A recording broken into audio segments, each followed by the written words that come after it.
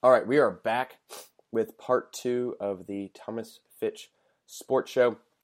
And the only thing I didn't get to mention the last time was Michael Dickson, who really did a good job of furthering his Heisman resume.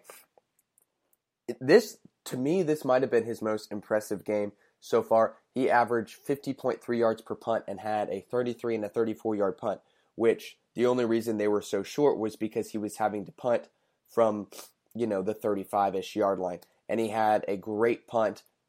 I call it a pooch punt, and you see when he kicks it, he barely touches the thing. But, it was a better throw than probably Ellinger or Buechele could have made running down the sideline. Maybe Chris Boyd. Someone catches it right at the one. And it's, when he kicks it, like he had a 67-yard punt, when he does that, it's impressive and it's cool to see. However, what I think will impress NFL coaches is the fact that not only can he boot it and kick it really far, but he can also have touch, and he is great at having touch and getting the ball to land right on the 1 yard line or right inside the 5. And that, I think, is what's going to help his draft stock more than just being able to kick it really far. Because in the NFL, it's great if you can kick it really far, but sometimes you got to be able to have control, because otherwise you'll outkick the coverage. And so clearly he shows he can control how far his kick is. It's not like he's just kicking it 60 yards into the stands. He also had his first punt of the night. He's going straight into the wind, boots at 60 yards.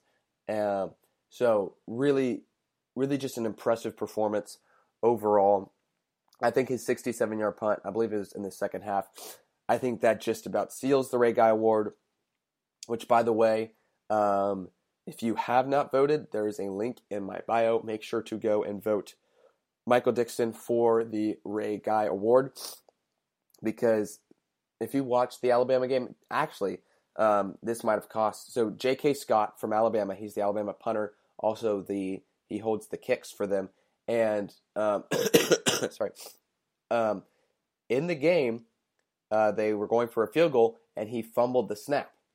I've never seen Michael Dickson fumble the snap. So what that says to me is that should absolutely take him out of consideration for the Ray Guy Award, not to mention that he's only averaging about 43 yards per punt. I don't know how he's in this conversation, probably just because he plays for Bama. But this award should absolutely go to Michael Dickson. If he doesn't, it's a travesty and somehow got rigged. Anyways, that will completely finish Texas football recap for the 2017 season. But let's go and talk about the college football playoff a little bit, because there were some upsets. Auburn defeats Alabama. Pitt beats Miami.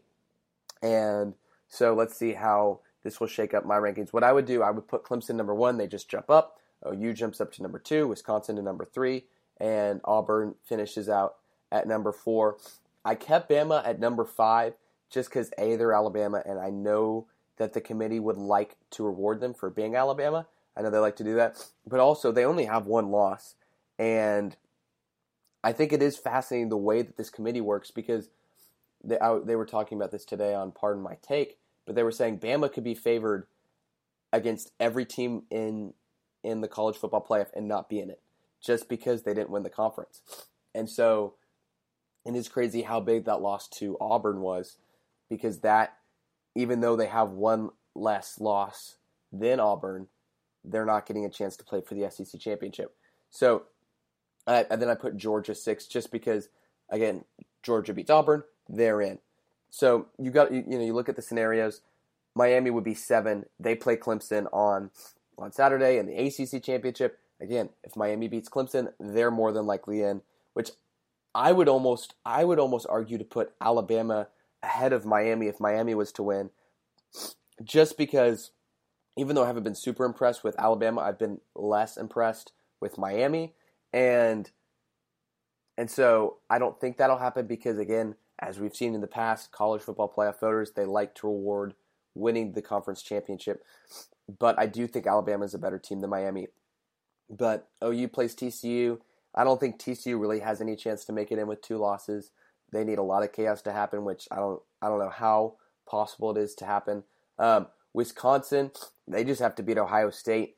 And, I think I don't think a lot of people are giving them the credit that they deserve, but Wisconsin is a good team, and this Ohio State team, I don't know how healthy JT Barrett will be, even though Haskins looked good against Michigan, which is impressive, and it would be hilarious to see Ohio State make it questionably into the college football playoff with a backup quarterback like they did in 2014 when they won it all. But we'll see. Ohio State probably they could use TCU to beat OU.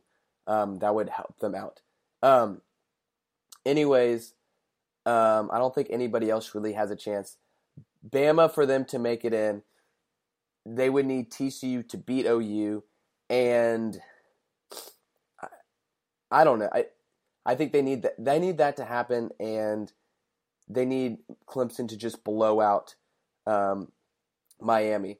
So, anyways, that'll take us to the end of college football playoff talk. Let's get to some questions. The first question here comes from Darby Drew. Thoughts on the UT Duke basketball game? Well, I want to talk about not just this game, but also the UT Gonzaga game. Both games where Texas lost in overtime.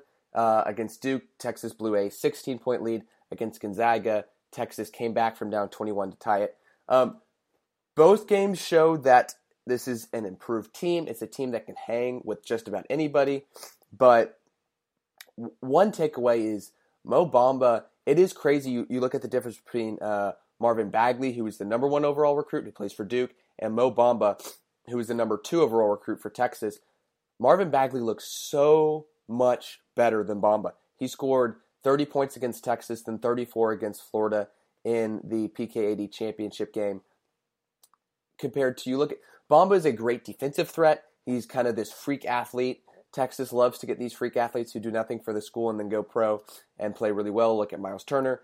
I think Malik Jefferson, even though he plays football, I think he's a good representation of this athlete who really needs somebody to kind of focus his athleticism on playing well. But Mo Bamba, he's great defensively. And you see how good he is defensively because he goes out because of foul trouble, and that's how Duke comes back in the game. They start to be able to score again, and so that's what he adds to the offense, to the defense. But the offense, the only place where he can score in the offense is kind of on putbacks. He can't post up. He has no shot yet. And he's just kind of awkward. He gets the ball and he turns it over, or he makes a terrible shot. The only thing he's really good at is putting back rebounds, which is fun to watch. But in the Gonzaga game, you look at overtime started. Texas gets a quick dunk, gets a stop on the defensive end, gets the ball back, gets it in the paint to Bamba. He dribbles it off his foot, and they drive down. And then Bamba gets the foul, and they make an and one. And the game was over after that. Gonzaga gathered all the momentum that they had lost and went on to win. And so the hope for Texas is they shot about, I think it was 17% from the 3-point line against Duke, and still were in a position where they should have won that game. Mo Bamba still needs a lot of development, and this is a team who almost beat the number 1 and the number 14 team in the nation. So you look at that and you say, if Shaka can be a good coach and can develop this team over the season, it is a team who I could see having a good run in the tournament. The thing that worries me the most, and this is just going off historical stats, which I hate to look at, but statistically and historically, offensive teams are the ones who make runs in the tournament. Texas is not an offensive team. We came back against Gonzaga because we went to the Havoc full court press and we're able to force turnovers and get transition points. That is how we score. We started to stall in overtime because we slowed it down and weren't able to score. And when you stop forcing turnovers and you stop being able to get some sort of steal or some sort of block and forcing a transition move, that's where the scoring stalls. And so Shaka's going to have to find a way to get the team to score better. Right now, Andrew Jones is the only player who I trust from the 3-point line, and he's not even the best, but he had the clutch game tying three at the end of, or to force the Gonzaga game to go into overtime. So, the question there is can we become more of a shooting team? Because at this point, the shooting is the exact same as it was last year. The only difference is the defense is better, and it helps that Bamba and Osikowski are such a threat in the paint, but they need to be developed. Anyways, next question is going to come from David Brandenburg. So his question says, not exactly Texas related, but I'd like to hear your opinion on the playoff committee. You think it should be 8 teams? How can a team like UCF call themselves an NCAA D1 program but have no chance to win the national championship game even after a perfect season? So this is something that I really like to talk about because I really like the idea of an 8-team playoff. And so I think the way you could format it a couple different ways. You could either say the top 8 teams, but again, at this point, UCF would not be in the top 8 teams. So you could do the top 8 teams. One thing I would like to see, but it could make some people mad, is say the Power 5, every Power 5 conference championship or champion gets in there. And so that would be a little bit questionable this year because you could get an Ohio State in there. But again, Ohio State would be in the top 8, but you could get a team like USC in there or whoever, something like that. And so that could frustrate a team like Alabama who might not make it. But again, you would have the top 5 teams or the Power 5 conference winners. Then you would have your top non-Power 5 team in there. So that would go to UCF this year. And then that would leave 2 spots for at-large bids. So you could get maybe Clemson and OU, Alabama, maybe Clemson if they lose, or Miami if they lose. So something like that. Again, it wouldn't be a perfect system. I would say the flaws in that system is you're adding 3 more games to the season, which could not be the greatest as far as player safety. But I do think I think only 2 teams are playing 3 extra games. The other thing, while I do think that it might bring extra revenue for NCAA, because that's what I've been saying is, who wouldn't want to watch an 18 playoff? I feel like that would bring in a whole lot more ratings. But as far as attending these games, it would cost a lot of money to have to go to 3 different games, and these aren't going to be cheap games. So one solution I have to this system is that you could have the top 4 teams host a playoff game at their stadium, and that way you can have more of a chance to get more teams, or that way you can get fans, to the games, which is closer, and not make them have to travel as much.